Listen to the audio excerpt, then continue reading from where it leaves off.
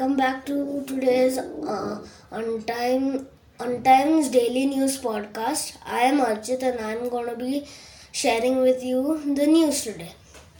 The International Monetary Fund has reached an agreement to provide Bangladesh with a 4.5 billion support package. This will help the country cope with soaring energy and food prices. Bangladesh has been hit hard by the sharp rise in prices in the wake of Russian invasion of Ukraine. The country approached the IMF earlier this year for support. Meta Platforms Inc. Said on Wednesday it will let go of 13% of its workforce, or more than 11,000 employees, in one of the biggest tech layoffs this year, as the Facebook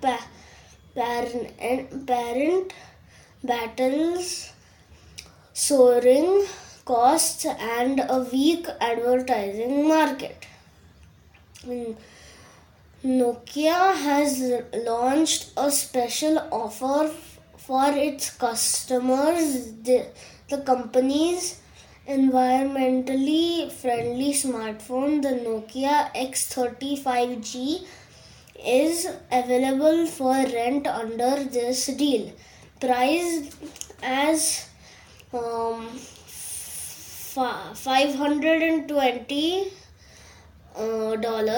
it can be now rented by paying a monthly $25.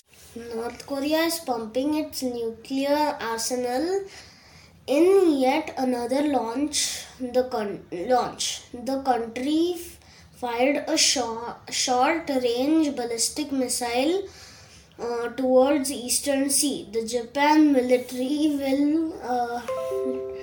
which decided dedicated the launch, said it flew up 250 kilometers at maximum altitude of 50 kilometers. Japan also issued an emergency alert after the missile was tested. Vande Bharat Express, the semi-high-speed passenger train, has recorded 4 major accidents in just a month of its operation this year. Incidents were majorly reported on the train's Mumbai-Gandhar route, with an operational issue on its Varanasi-Delhi route. The border security force shot down Pakistani drone along the border in Ferozepur district of Punjab late Tuesday night.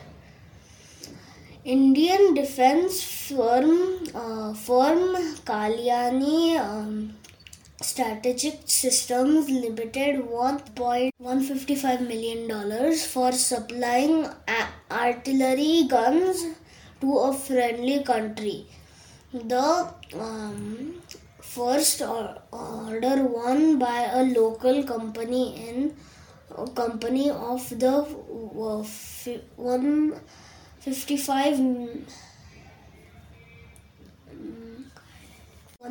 millimeters weapon system.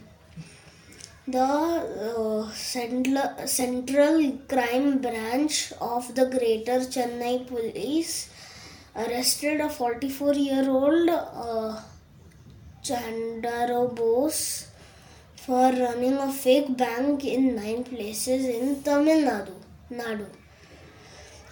He defrauded several people by running a fake bank called Rural and Agriculture Farmers Cooperative Bank. 5 prisoners at Yerawada Central Prison in Pune have been booked of charges of assault, unlawful assembly and rioting. A clash broke out inside the high security prison, leading to stone pelting among inmates and assault on prisoner employees. Commuters of Pune Metro will now be able to book tickets through WhatsApp chatbot. They can also make payments and recharge Metro cards. The facility will be available in English, Hindi and Marathi.